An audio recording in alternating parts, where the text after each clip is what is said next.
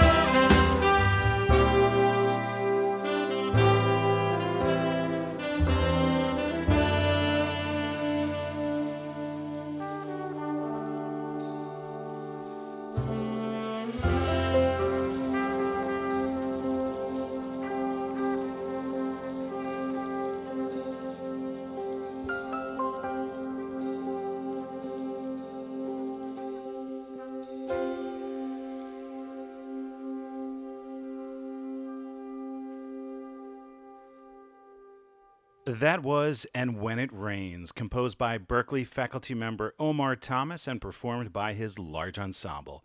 The group plays at Berklee in July 2011. Learn more at berkleybpc.com.